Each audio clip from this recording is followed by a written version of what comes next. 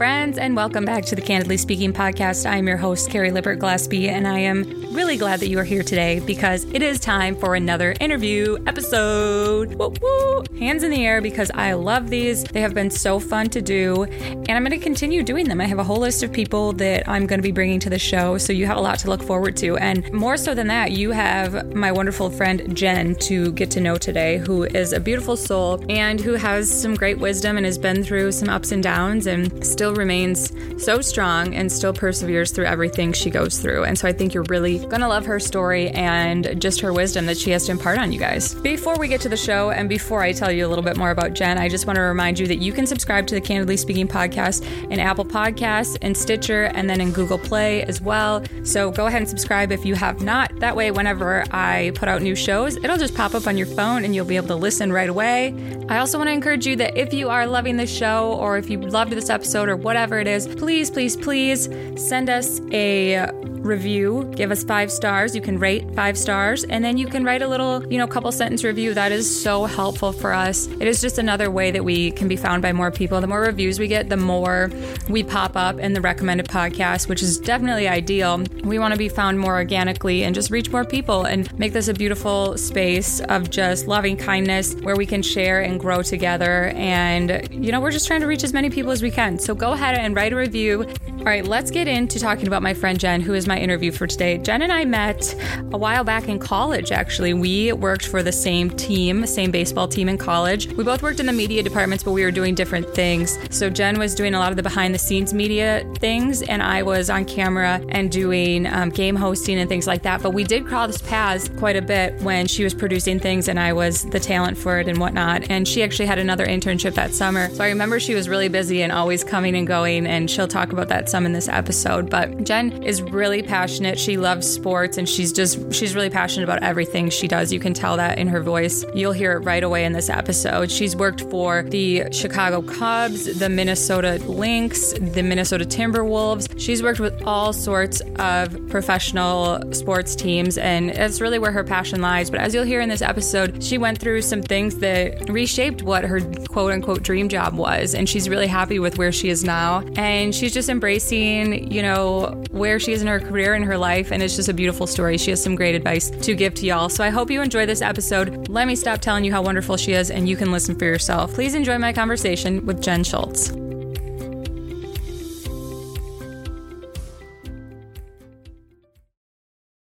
All right. Hey, Jen, welcome to the show. I'm so glad that you're here today. Hi, Carrie. I'm so excited to be here. Yeah. So you and I know each other from I'm so embarrassed that I can say a ways back, but we met through an internship in college and we've just kind of stayed in touch. And you have a podcast and we just have a lot of the same interests and we've just kind of stayed in touch and we're like, let's get together and do this. So here we are. Yeah. And it's interesting too, because I feel like we have a lot of the same interests, a lot of the same background. And then we went some similar directions and some totally opposite. Yeah, no, that's so very true. So I'm glad that you're here today. And I just want you to tell everyone your story and talk about your story. And like I mentioned before, our paths did come together for a little bit and we do have a lot of the same interests, but they also kind of diverged, in some ways. And that's just how life goes. But let's start first. Why don't you tell everyone what you're doing today, right now for your career and your job? Yeah. Well, you mentioned the podcast, and I also have a blog, which the podcast was just kind of a natural progression for me from the blog. But those are more of like a passion project, side hustle for me. In my day-to-day life, I have 2 very different careers. One of my careers, I work with the Minnesota Timberwolves and the Minnesota Lynx, so our local NBA and WNBA teams here in Minnesota. And I work for our fan experience department. And so that is it's just a part-time job. It's game days only. I actually used to work there full-time as an event planner for our sales and service team. So when I first started, I was there in a full-time role as the event planner for about a year and a half. And my job was really just to plan events that would get people that were maybe interested in purchasing season tickets in front of our sales reps so they could actually come in and see the facilities because our office was in the practice facility. They could come see Target Center, see where maybe their seats would be located, get to talk face-to-face, and just have a little more hands-on personal interaction where we would also, of course, kind of wine and dine them. And then in my other position, which used to be more of my part-time job, has now become more of my full-time role. So I kind of flip-flopped those last summer. I work for an organization called ACES, which stands for Athletes Committed to Educating Students. And what we do is we use sports to teach kids math and social emotional skills. And then we work with all of the major professional teams here in Minnesota. So I got introduced to the organization through my work with the Minnesota Timberwolves and Lynx because we partner with both teams. And then from there, I just realized that I was getting a ton of personal fulfillment from that. And so decided to make that more of my focus, but definitely wanted to stay involved with the Timberwolves and Lynx. It's such a family and such a community there. I didn't want to give up that aspect of it. And so with ACES, in the mornings, I'm in a classroom and I teach. Last year, I had 4th and 5th graders. And this year, I'm going to stay with my 5th graders and move up and teach a 6th grade class. So I'm in the classroom with them for 2 hours in the morning before school starts. And then the rest of the time, I am our communications associate. So that means I do all of our content creation. I run all of our social media channels. And we are actually just in the middle of redesigning our website, which is a lot of fun because they've sort of given me free reins to do that. So a huge creative undertaking for me. Wow, that is so fun. And yeah, oh my gosh, those are, excuse me, those are such fun things to do. I mean, we met via sports, but I mean, it's just really cool that you get to do all those things. And you do live in Minnesota, but I can't remember, are you from Minnesota or are you from Wisconsin? I'm from Wisconsin. So I'm from Menominee, Wisconsin. So about half an hour from where you and I met in Eau Claire. And then I went to college in St. Paul. So I live in St. Paul now, mostly work in Minneapolis, but I mean, the Twin Cities is all. If you're not from here, it seems like they're one city, but if you are from here, you are very much from St. Paul or from Minneapolis. Yeah, no, they seem to, I've only visited, half a dozen times, but they seem to have their very own like vibe to them. And I think of, I lived in North Carolina and I think of like Raleigh, Durham, which is a similar thing where there's one city that's a little bit bigger and the other one that's still a big city, but it's right next door. And those two cities are very different. And then, I've been to Dallas, Fort Worth, and that's the same thing too, where they're both big cities, but one's bigger. And they like are so, people think of them together, but it's like, if you've been there, there's a huge difference. Yes, definitely very different vibes, different personalities. And then people will get upset if you say that if you say they're from one and they're from the other one. It's always kind of been, there's this ongoing friendly rivalry over like which is the better of the two cities. Yeah, I believe that. And I'm from Wisconsin. And so I think of I just consider that like the Twin Cities. But if you're from there, like you don't say I'm from the Twin Cities. You say like I'm from St. Paul or I'm from Minneapolis, right? Yep. You never just like group them together. You're never just like, oh, I'm from the Twin Cities. It's like, no, you're from one or the other. I think because I'm from Wisconsin, so growing up, I thought of them as the Twin Cities. When I'm telling people that aren't from here, I usually say the Twin Cities, and I feel like that's more identifiable to them, or I'll just even say Minneapolis, St. Paul. Mm-hmm. But if I'm talking to somebody in Minnesota, like I'm from St. Paul, or I live in St. Paul. I kind of think about it too. I used to live in Chicago. And if you're from Chicago, people that live in like the suburbs will say like, oh, I'm from Chicago. And Chicagoans are like, no, you are either in Chicago, you're in the city limits, or you're in the suburbs. Like you can't say you live in Evanston and say you live in Chicago. That's not true. Yeah, no, I totally get that. It's funny how each city like has their own little culture and their own little idiosyncrasies about it. I love that. Yep, they take a lot of pride in it. And so you have to be from there if you're going to claim it because they're very proud of as who you they're. should. I think that makes sense. So I can vibe with that. So let's talk about where you grew up. You grew up in Wisconsin and you're still a Packers fan. So I'm glad about that. So I don't have to disown you as a friend. Yeah. So that's good. But growing up, going to high school and then going into college, what did you go to college for initially? So like I said, I'm from Menominee, Wisconsin, which is, it's a smallish town in Western Wisconsin. It feels small to me and it really kind of is a small town, but we do have one of the state universities there. So we do get a lot of people, especially from Eastern Minnesota. So like the Twin Cities area that come there because it is one of the closest Wisconsin state schools. But it still has I grew up out in the country on a dead end road that only had houses on one side. There's a lot of country, a lot of farms and stuff like that. So it still definitely has that small town Wisconsin feel. And then I went to college at Concordia St. Paul.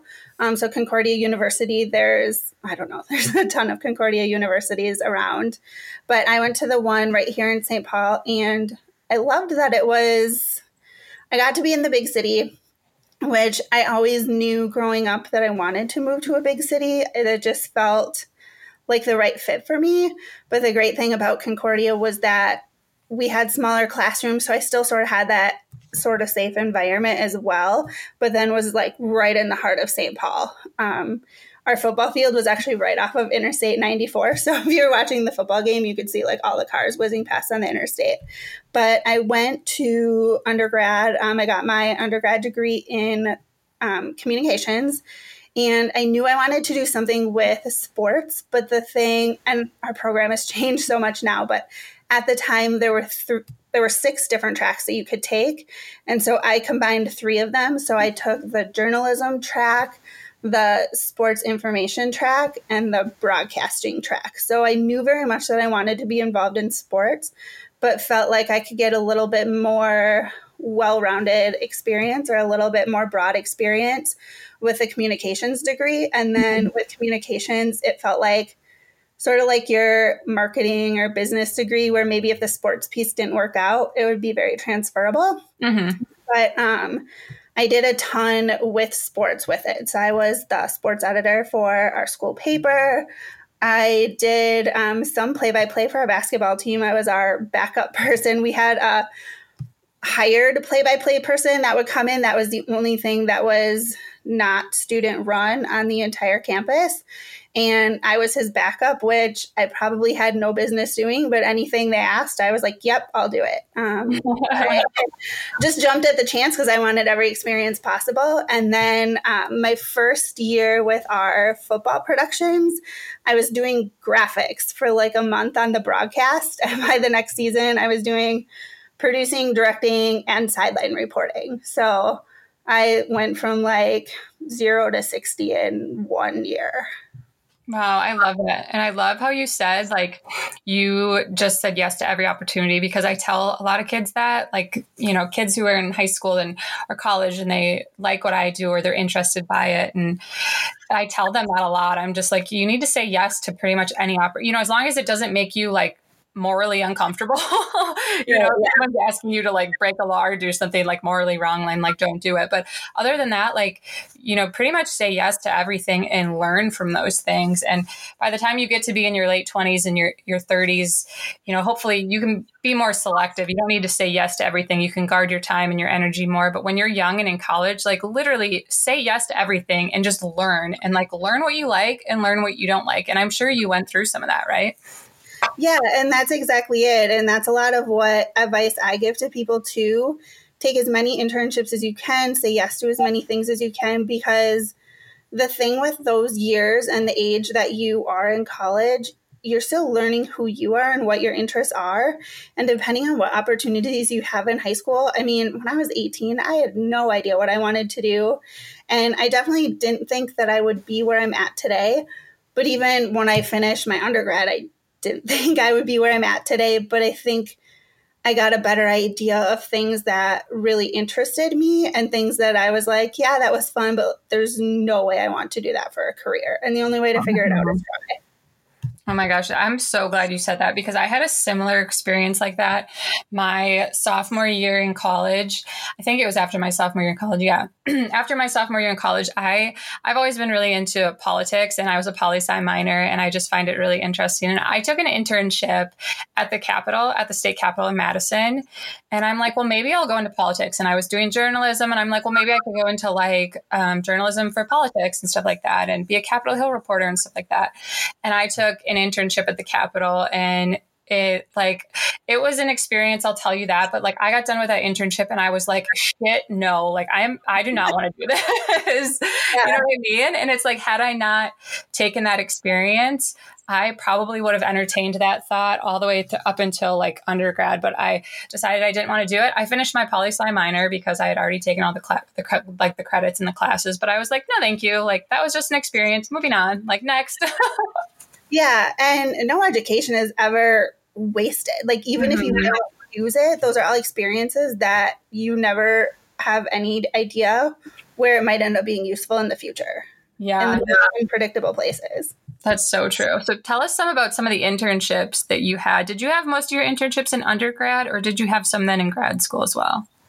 So actually all of my internships were during my undergrad because I decided my last semester of college, the amount of credits that I needed to finish was more than you are supposed to take in one semester, but it wasn't enough to fill 2 semesters. So yeah. I was ready to go. Like I was ready to move on and I really didn't want to stick around for another semester and take classes just to fill my schedule, all for a math class. I mean, that was basically what I needed was a math class. And so my last semester of college, I think I blocked it out. I don't even remember how many credits I took, but I want to say it was like 24. Oh my gosh. It was a lot. Like a full course load is 12 typically around here. I know every kind of school area or different like region is different, but I want to say 12 credits here is considered a full course load. 19 to 21 is usually like the max that they will allow you to take. So I had to apply for overload credit. And then I also had 2 classes that were required. So this math class that I was determined not to come back one semester to take was at the same time as my senior communications class that obviously, of course, was also required. So I was like, I don't care. If my teachers will allow me to take these 2 classes at the same time and help me figure out a way to do this, like I'm going to be done. So I did all of my internships during undergrad. I'm trying to think if I had one before my internship with you or not. I can't remember because I did a couple of internships actually through the school. So during the school year with our sports information department. Yeah. And that was really cool because our volleyball team at Concordia were national champions like 7 years in a row. Oh, that is so cool. Yeah. So we would have huge like volleyball tournaments at our school and like all of the like local news stations would come. And so it was very cool because even though it was a small school, from the sports information perspective, there was a ton of stuff going on and we were interacting with a lot of not only local, but even some like larger sports outlets because when you win that many national championships in a row, like you're going to draw the attention of some of those bigger broadcasters. But so I did that a couple of semesters and then you and I actually met working for a local baseball team in Eau Claire. It was a college summer baseball league. And I did video production there. And then I also, because I'm crazy and I said yes to everything, I actually accepted my internship with the Eau Claire Express. And then 3 days later, after I accepted it, found out that I got a sports internship with KARE 11 Sports here as well. So our local NBC news station, I was like, I can't not do that. Like, yeah. News station, I can't not do that. So I was on the phone with like who would be my supervisor at both like we need to make this work. I need to do both. So like, what can you do to help? And what can you do to help? So there were days when I would like go to Eau Claire in the morning and work from like 8 a.m. at that internship until like 1 o'clock. And then I would eat lunch in my car while I drove an hour and a half from Eau Claire, Wisconsin to Golden Valley, Minnesota, which is like the opposite side of Minneapolis. So it's like an hour and 45-minute drive to work from 3 to 11 at my internship with the TV station. So yes. Crazy. That's an example, though, of how you just said, like, yes to everything. You know what I mean? Like, you didn't have to do that. You could have just been like, oh, shoot, like, that's too much for me. But, like, you just said yes. And I'm sure that was, like, such a great experience for you. It was exhausting, but it was amazing. But I think part of the reason I say yes to everything is because I'm afraid of saying, like, choosing the wrong thing. So I hate making decisions. So if I can do it all, and then I just won't decide, I'll be like, yep, all of it. Yeah. So you want pizza or tacos? Both. Yeah. I mean, that sounds like a reasonable answer to that question to me, honestly. Why choose one? I mean, the more the merrier, right? That's what I think so. I totally think so. Yeah. So, but all of my internships were in undergrad, and then I actually worked a part-time job throughout my undergrad as well. And then my parents, that final semester, when I took my like 3 million credits, they're like, you just need to not have to worry about working for a semester. So that was amazing. They were like very supportive of that. And I honestly don't know if I would have slept if I had to work at the same time. But so I finished in December, and this is terrible, but I don't even remember what year it was. And I knew that I wanted to go to Chicago. I don't know why, but I think it's just Chicago has so many sports teams, and it's such a major sports city. And let's be honest, there aren't that many cities that actually have like 2 professional teams in one sport. So, I mean, that alone just shows like how much of a market that they have for professional sports. So I knew that that was where I wanted to go. So I started applying. I was applying in the Twin Cities, and I was also applying like in Wisconsin. I thought it'd be amazing to live in Madison. I've always loved the Madison area, and, you know, thought maybe UW-Madison would be a good fit. But then I was applying like everywhere in Chicago, and like the Big Ten Network is in Chicago, and there's like a pretty major like ESPN station in Chicago. And that used to be like my New Year's resolution every year was to work for ESPN. Which, you know, I have told you that. Yeah. But so I want to say it was around March. And I talked to my parents, and I was like, all right, I've been applying for 3 months, and I think it's just harder to like apply and get interviews and have somebody really take you serious as a candidate if you're not in the city.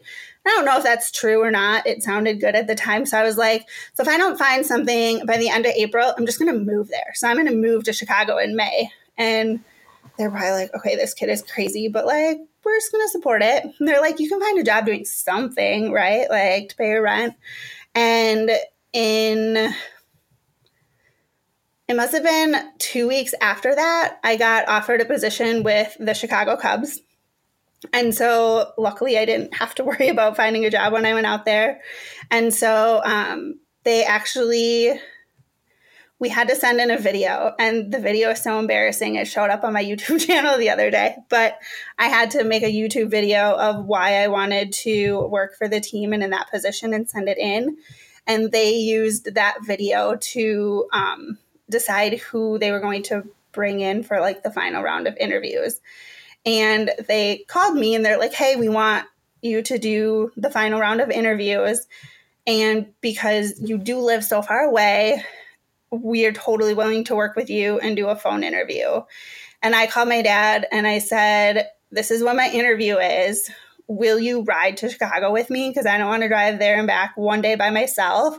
But if I don't go in person and do this interview in person and I don't get the job, I'm always going to wonder if it's because I didn't present myself as well over the phone.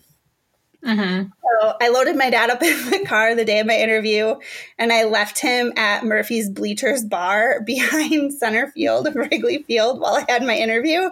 And I was like, all right, at this time, order us a Chicago-style pizza because we're going to have some Chicago-style pizza before we go home.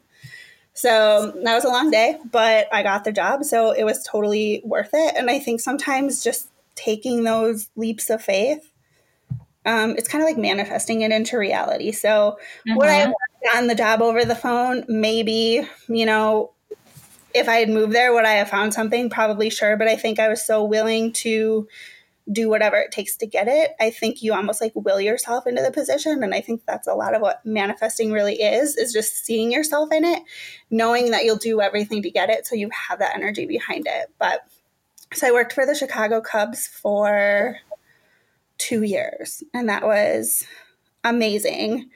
And it was a year into my position there that I decided, okay, it's time to go back and get my master's. Ooh, what made you want to do that? I think I always, in the back of my mind, knew that I would do it. It was just after that last semester with all of the credits, I was exhausted and I needed the time off. But so many of the jobs that I was kind of looking at and interested in that time, sports are such a difficult field to get into. And part of that's because people have this idea that, well, you know, it's like people think TV is glamorous. People think that working in sports is glamorous.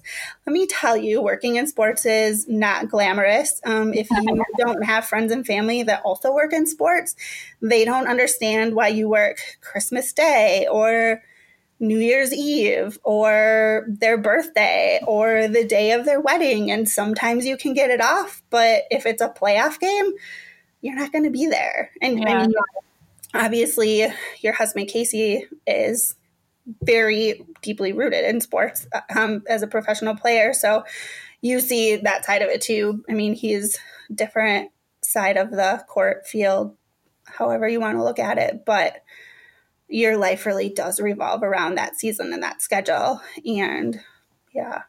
No, you're right. If they're not in that, you know, arena, that capacity, it's really hard to describe it to people. It's really hard for them. You know, sometimes people will ask me about Casey or something, and it's like, I think sometimes people think that like he literally works like Monday through Friday, and it's like, no, he plays baseball every day. Like there's a game every day, like, and then every 2 weeks or so they get like one day off, and usually you know, they use it to travel and things like that, and you know, to their next destination for their next game. And it's hard to convey it to people who are just so, you know, disconnected from that. So I try and give people grace and you know, trying to explain it the best that I can. But you're right. And even before he and I were married and I worked in sports, it was the same thing. You know, like when the team was playing, like that's where I was. Like that was my schedule no matter what. You know, if it was my birthday, I was working. If it was, you know, Sunday, I was working. If they had a 10 a.m. game, I was working. Like...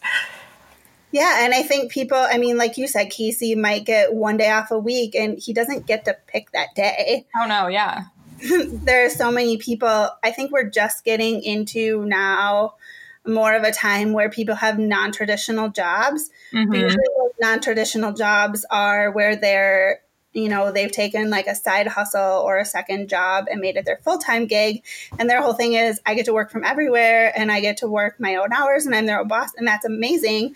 But like sports and anything really in that field, like, yes, there are times when you can take vacation. As a player, you can't. Like your vacation is in the off season.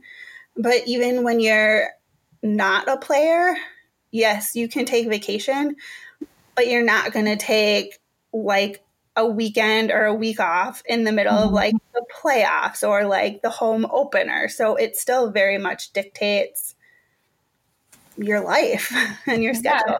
Yeah, no, you're so right. That's just what you kind of sign up for. That's what I tell people when, you know, people are like, oh, that's weird, or they can't wrap their head around it. And I'm just like, yeah, but, you know, anyone who works in sports, who's in, you know, broadcast or even in the capacity that you are, you know, working with fans and things like that, like, or production, like that's kind of what you sign up for. And part of me like loves that about sports because it's so like, it's never the same, you know, nothing's ever the same. No day is ever the same. And it's fly by the seat of your pants and you're just like, go, go, go. And part of me like loves that. So I can't hate on it too much. It's just like, it's kind of what you sign up for. You're kind of a little crazy, but you kind of like love it, I think, a little. Yeah, you absolutely have to love it to stick with it. And that's the thing. There's so many people, because it seems glamorous, so there's so many people that want to do it. And because of that, you know, if someone's like, okay, this isn't for me, there's always some other person ready and willing to jump in and take their spot. So I know there was an entry level communications job with the Chicago Cubs one year when I was working there.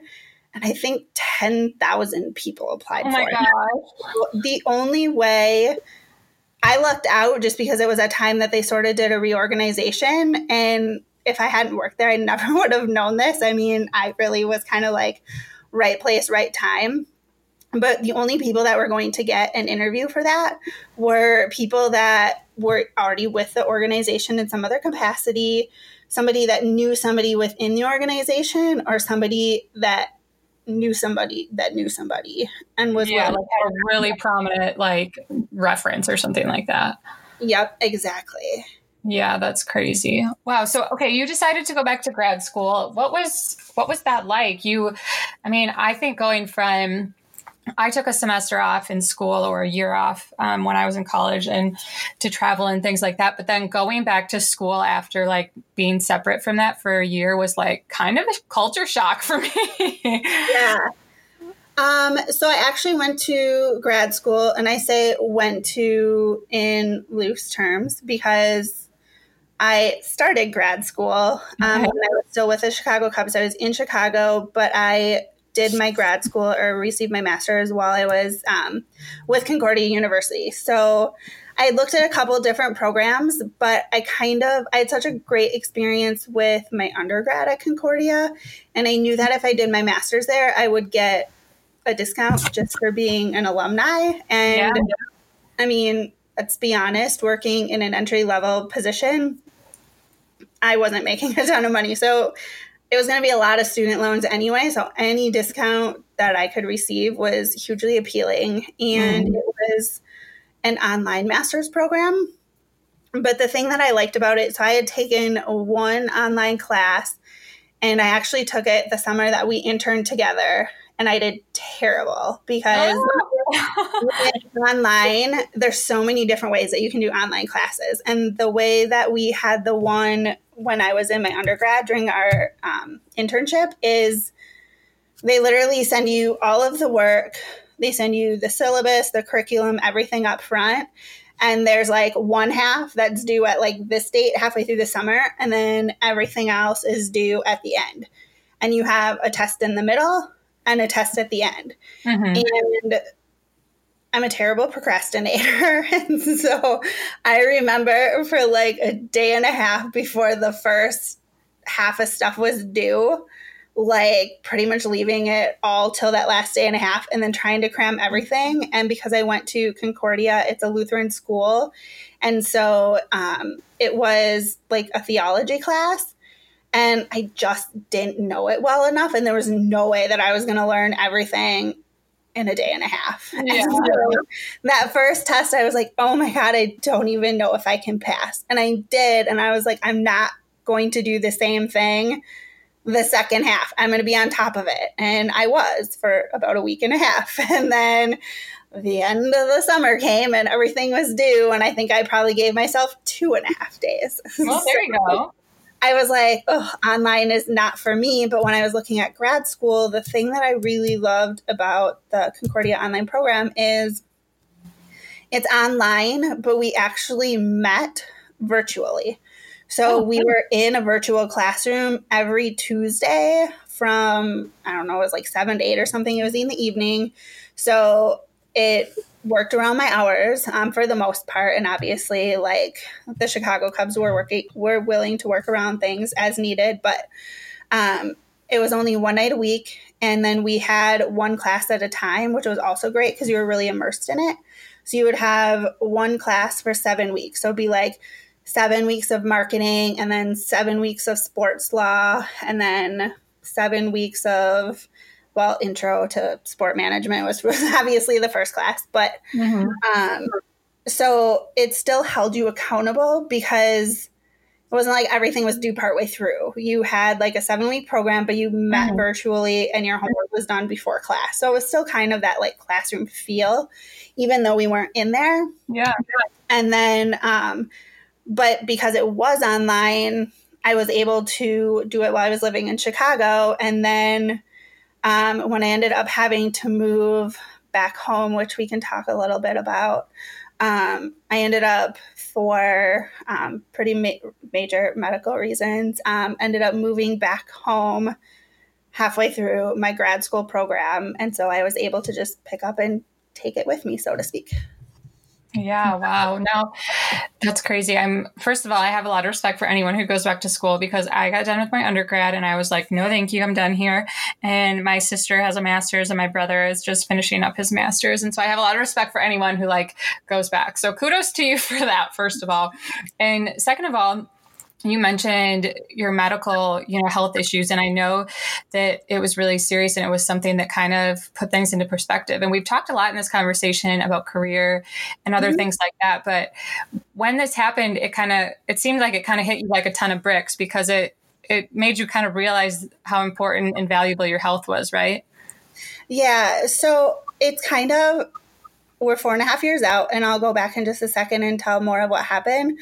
But it's crazy because I feel like it almost kind of comes in waves where I have like this big realization from it, or this big like adjustment from it. And then I kind of move along, and then all of a sudden it's like, whoa, here comes something else, and not necessarily bad, but it's kind of like every so often I go through another huge shift because of it. So sometimes I'm kind of like, what's going to happen next? So even though it was a huge, scary, still at times terrifying thing, like I think that I don't want to say that I wouldn't take it back if I could, because I definitely could have lived without it. But it also made me so much of who I am today. And I don't know that I would change that. Like, I think that I've worked really hard to get to and become who I am. And I wouldn't want to be somebody else, if that makes sense. Even though it was like this really kind of scary thing that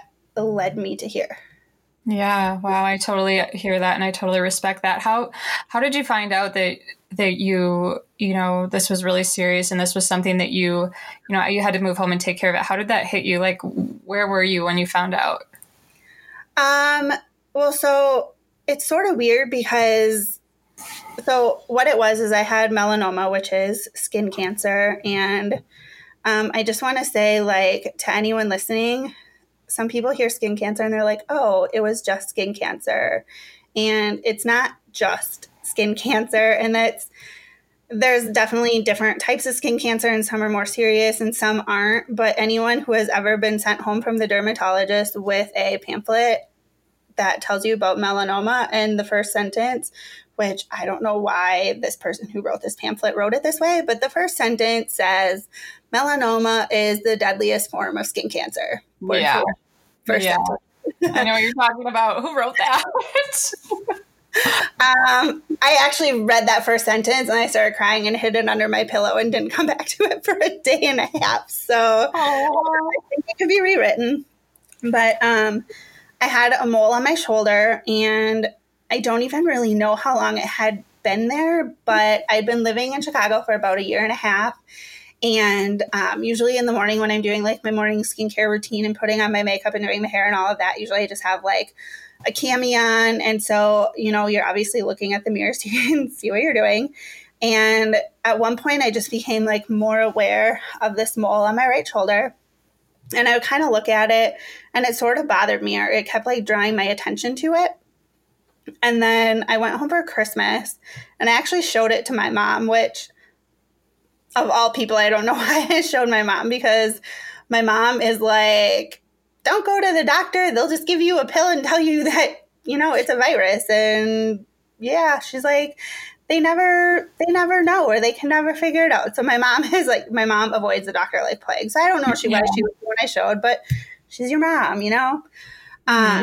But she's like, well, it's probably nothing. I mean, you wouldn't have to go, but like, if it's going to make you feel better, go. And so I was like, I went home, and then like the first week in January, I was like, I'm just going to feel better if I go and have somebody look at it. And so I basically looked up online and picked a random dermatologist, because I don't even think I'd been to the doctor in Chicago at this point.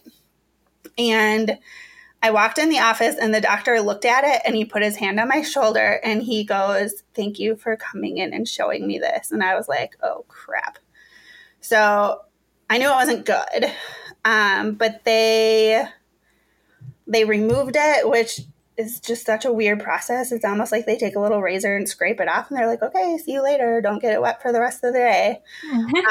So it's like very much not like a huge procedure at all. And they send it down to a lab and have it tested. But when I left, I think it was like a Tuesday or Wednesday when I went in. It was definitely like early midweek. And they're like, it takes a while for the lab work to come back. So don't expect to hear from us until at least Wednesday. If you don't hear from us by next Friday, and then give us a call. So the next Monday, I was at work and I was sitting at my cubicle and there's like people all around me and my phone rings and I look down and it's my doctor and I'm like, oh, just kind of like my heart sunk. But I want to answer it in the middle of the office with all these people around because obviously it was personal. And the fact that they were calling me at a minimum of 2 days earlier than expected, I was like, it's probably not the greatest of news. So I went out in the hall and I called them back because I obviously didn't get to the hall in time to like catch them. And so it's like a nurse that answers the phone because you go through like the basic main like registration number or whatever where they direct you. And so I told her who I was and I was returning the call and she's like, okay, let me just hold and like take a look and see who called you. And so she looks it up and then she's like, oh, and she's like, okay, hold on a moment. I'm going to get the doctor right away. So it's like all these little things are like slowly preparing me, but it's also like, oh crap. Like everything they say, it's just kind of like your heart sinks a little further. So I'm literally in the middle of the hall sitting in a window, like in front of the elevator that goes up to the third floor of our office building. And the doctor comes on the phone and I don't remember anything about the conversation. It was pretty much like, so we got your results back and it is cancer. And that's literally pretty much like what I remember the conversation. I know that I had to schedule they wanted to go over the different options, but pretty much it was going to be surgery. I don't think there were really a ton of options. But so I had to come in for a consultation. So we scheduled the consultation and I think it was for like Wednesday of that week. It was all super fast. And so I got off the phone and I texted my boss and I was like, hey, and he at least knew what had been going on. So like knew that there was a possibility and that I was waiting for this and stuff. So I texted my boss and I was like, hey, like I'm going to need to go home. I need to call my parents. I need to kind of like pull myself together and then I'll come in and get my stuff. And so I called my mom first and it's like, I thought I was fine. And then I called my mom and I don't even know how she understood what I was saying. Cause the second I heard her voice, I was just like a mess and like bawling. Yeah, it's hard to hear it. And then it's another thing to like actually have to say the words out loud, be like, I have cancer, because that's what makes it real. It's kind of, like, I think the easiest thing to compare it to as far as like how it hits you is like when you hear about like a family member that passes away and you hear about it and you're almost like in shock. And then the first time you have to say the words out loud and that's when you fall apart. Does that make sense? So yeah, I don't even know if I took the train home. I don't know if I took an Uber home. I have no idea. Somehow I got home. But so then I had my consultation and my mom was on the phone. Like we called my mom in on a conference call. I was in the consultation with my doctor because obviously this is a big deal. I'm living in Chicago and all of my family is at least 5 hours away.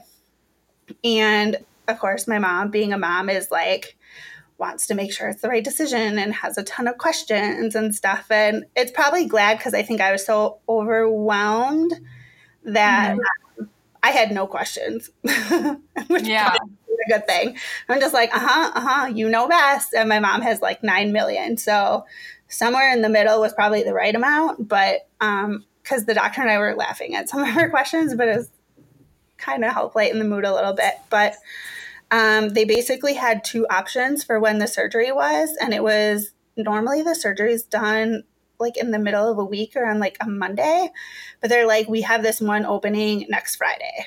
And I was like, we want that one, because by having it on a Friday, my family could take like the day before and the day of the surgery off and be there and still be there for the weekend to like help with recovery, because it was pretty major surgery. And so it just kind of was like one of those like, yep, God is watching out for us, like fluke things that this time slot was available. And because it was the following week, it was almost kind of like I hadn't fully processed even like what was going on before I had the surgery. So I know when I look back, sometimes I'm like, oh my gosh, I don't even think I was really aware of everything that was happening. And then all of a sudden I was out of surgery. But it was, their biggest concern was that the melanoma was growing really fast. So even though we caught it early, there was still concern that it had potentially spread to my lymph nodes. And so my surgery was scheduled for 12:30. And I had to be at the doctor at like 8 a.m. for lymph node tracing, which basically means like you go in and they numb the area around where the melanoma is, and then they inject dye around it, like little needles. But the dye burns. Really? Like the only thing, I mean, this poor lady, her name was Katie, and I don't know why, but I will never forget it. And she's like, I am so sorry for what I am about to do to you. She's like, this process is probably more painful than the actual surgery will be. Wow. It's not the needles that hurt, but whatever the dye is made out of, it just like travels through like your veins, because they want to see where like the blood is going, so they know which lymph nodes to remove and test. And it just like burns. Wow. Interesting. And you just have to sit and let it travel for like half an hour, 45 minutes. And then they take pictures, and that's how they know like which lymph nodes the like blood path is traveling to. So they know like which ones they would have to remove and test. And so I actually had to have them removed I had one removed from my neck and one from like under my right arm. So it ended up being a pretty major surgery, because I had like the actual like major incision where they removed the melanoma, and because of the size of it, they actually brought a plastic surgeon in, just because like your shoulder area doesn't have a lot of extra skin. So they wanted to make sure it looked as good as possible. And then there was like the incision in my neck and then the incision under my arm from where they took out the 2 lymph nodes that they tested. But it hadn't traveled, and they were really confident that they got everything. And so it's kind of like I went into the dermatologist, and then they thanked me for coming in. And then 2 weeks later, like I was technically cancer free. Wow.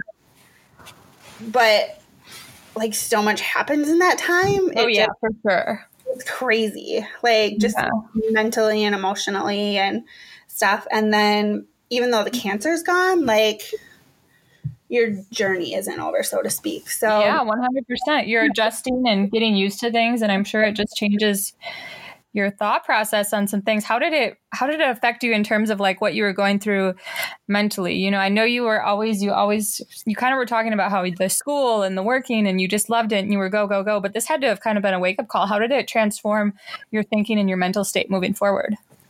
So I think the first thing I had a tough time with is, like there's been cancer in my family, and I've seen a lot of people go through really terrible things and struggle. And so I think the first thing I felt was just gratitude and grateful that we caught it, and that technically like my cancer was gone.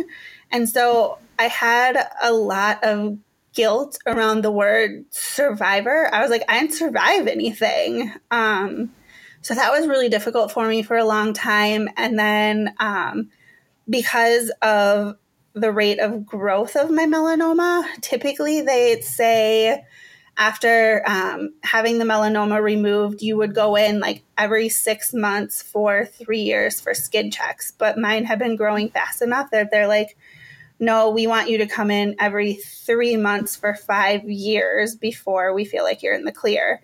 And it just so happens that the day my very first skin check was scheduled after this like major operation was the day that my lease was up in Chicago. Mm-hmm. And so that was sort of the first like really emotionally challenging thing that I went through, because my care team at Northwestern was amazing. I couldn't have asked for like better doctors, nurses, and all of that. And it was great that my parents came out, but I was like, if they find something else, can I go through this again that far from home? And I was like, but what if it doesn't come back? I'm like, but what if it does? And stuff. And so I looked into signing like shorter leases, so that way, you know, if it did come back, and then I wouldn't be as stuck. But they were so expensive. It was like $120 more a month if I signed like a 3 or a 6 month lease instead of a year lease, which, I mean, it doesn't sound like a ton, but I was living in a studio that's the size of my parents' kitchen. Like, come on. Yeah, so, no, totally.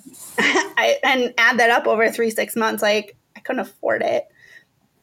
And so like I would have had to do a longer one. I was like, and if I sign a longer one, like what if I can't get out of it, or what if I have to move home? So I went back and forth a ton, to the point where I drove my mom crazy. She's like, you just have to make a decision and stick with it.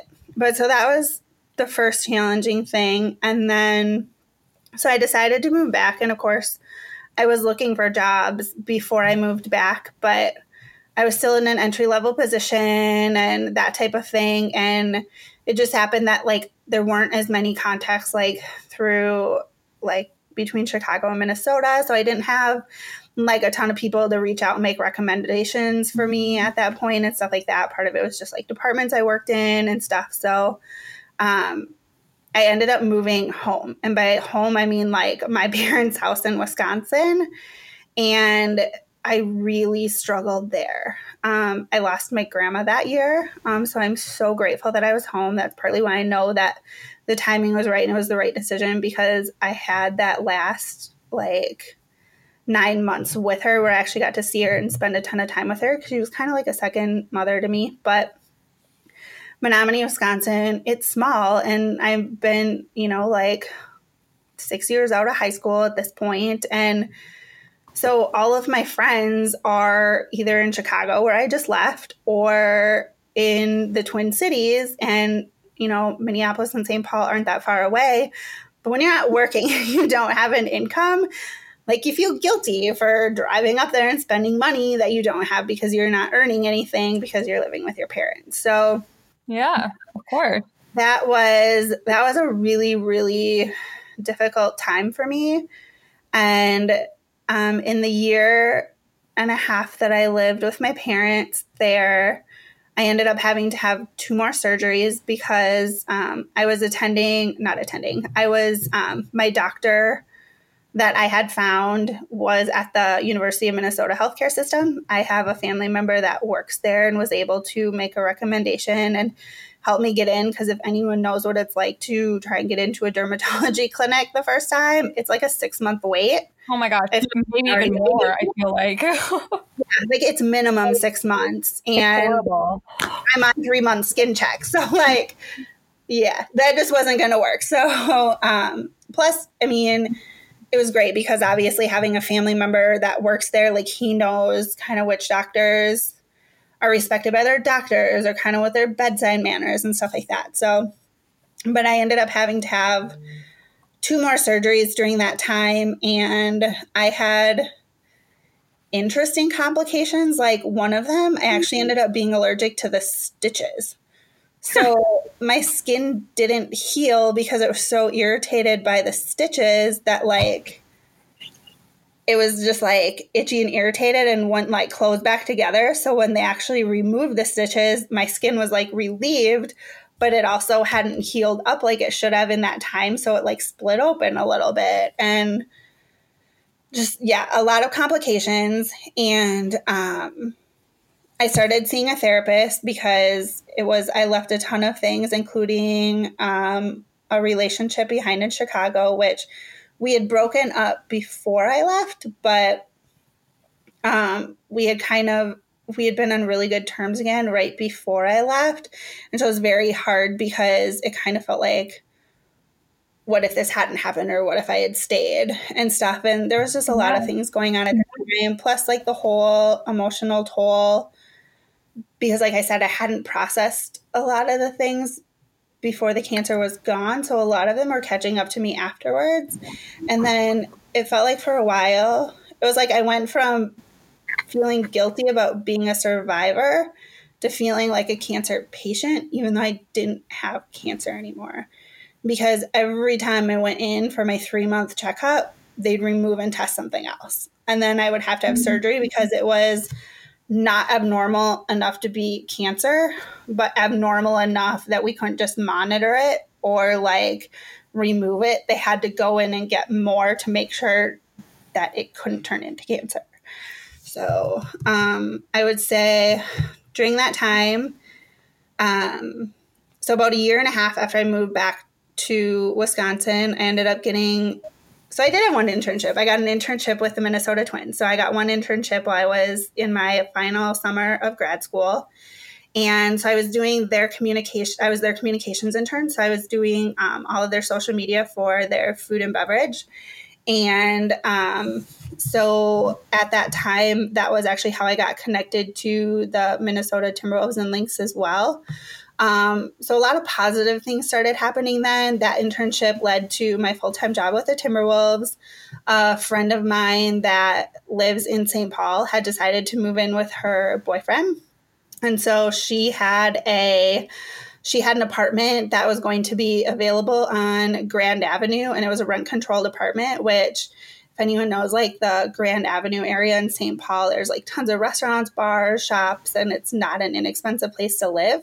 And I actually still live in the same apartment today because it's like such a great value. I pay for a 1-bedroom apartment what a lot of people in this neighborhood would pay for a studio.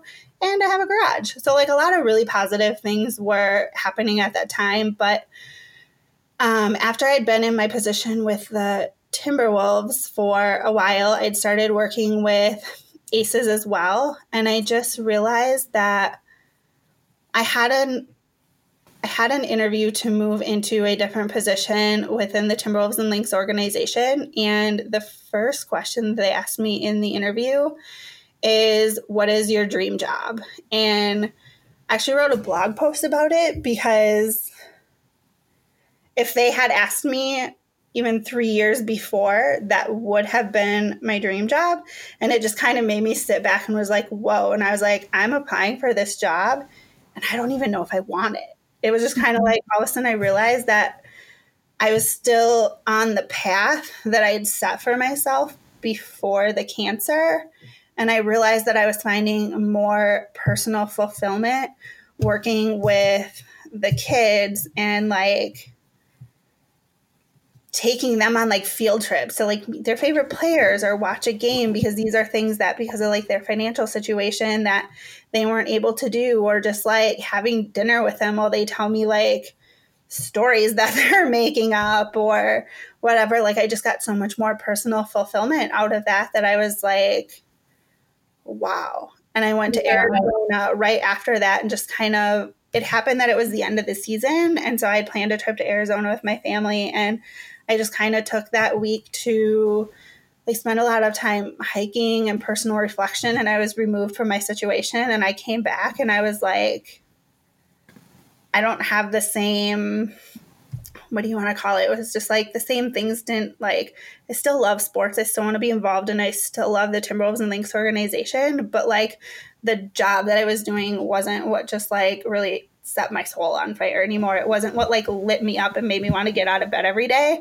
I'd rather get up at 5 a.m. to go like play lightning or kickball with my 4th and 5th graders than like go plan some like crazy fun event at 7 p.m. for the Timberwolves and Lynx. So my values had just kind of changed.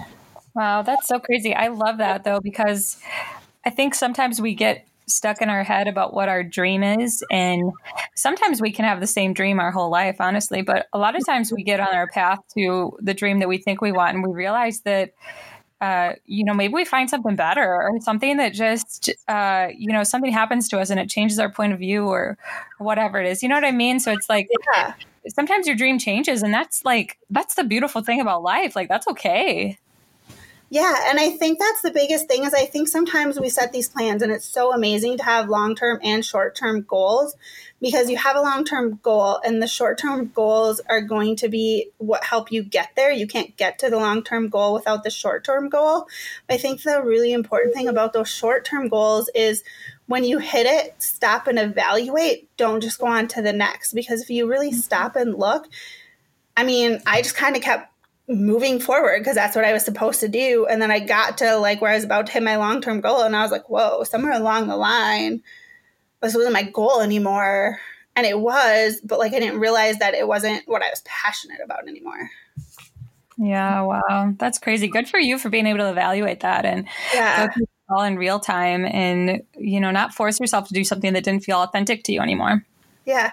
The other thing that's really crazy too is this morning I was randomly in my Facebook memories and 3 years ago today I posted, I dreamed last night that I was a teacher, ...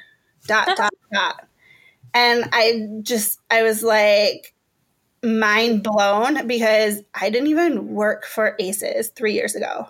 Like it was never a thought in my mind to become a teacher. And I'm not technically really a teacher, but like I do. I use sports to teach kids. Life skills is a lot of it. Yes, there's math in there, but I think the most important things that we do are teaching them like the life skills because the kids we work with come from underserved communities where they don't have a lot of money and they maybe don't have like their parents around as much because of money or their single parent homes and stuff like that. And so it was just amazing. I was like somewhere in like a bigger plan, like this is what I was supposed to do, but I didn't even know it. And it came to me in a dream 3 years ago. And I was like, whoa, like here I am. That is so cool and so beautiful. I love that. So if you could sum up, just fill in this question or whatever here, what is one thing that you all encompassing you believe about life and your career and everything? If you could just kind of sum that up and package it up into a nice little bow, what would that be? What's something you believe? I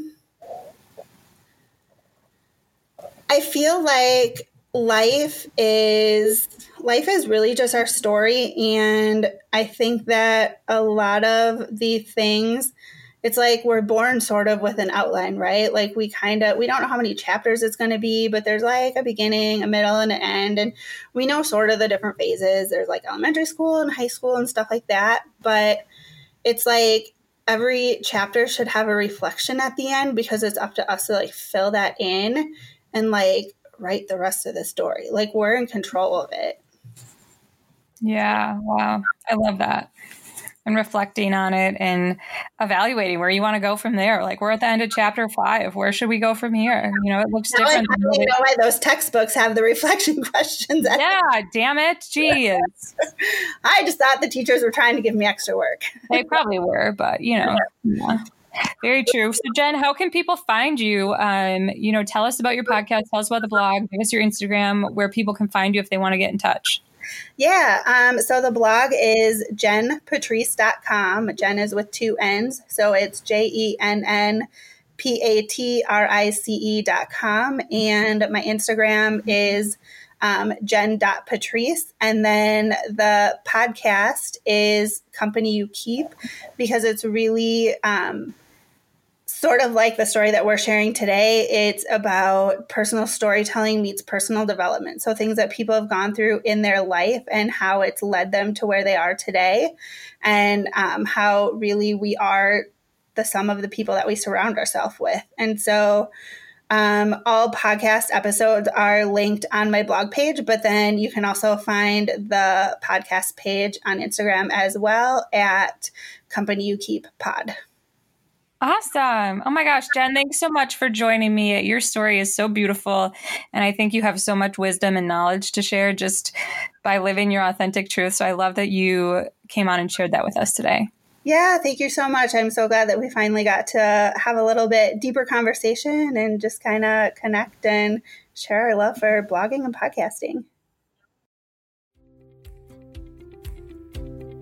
Thank you so much for tuning into today's episode. I am so grateful to have you as a part of this tribe, and I hope that Jen's story really spoke to you.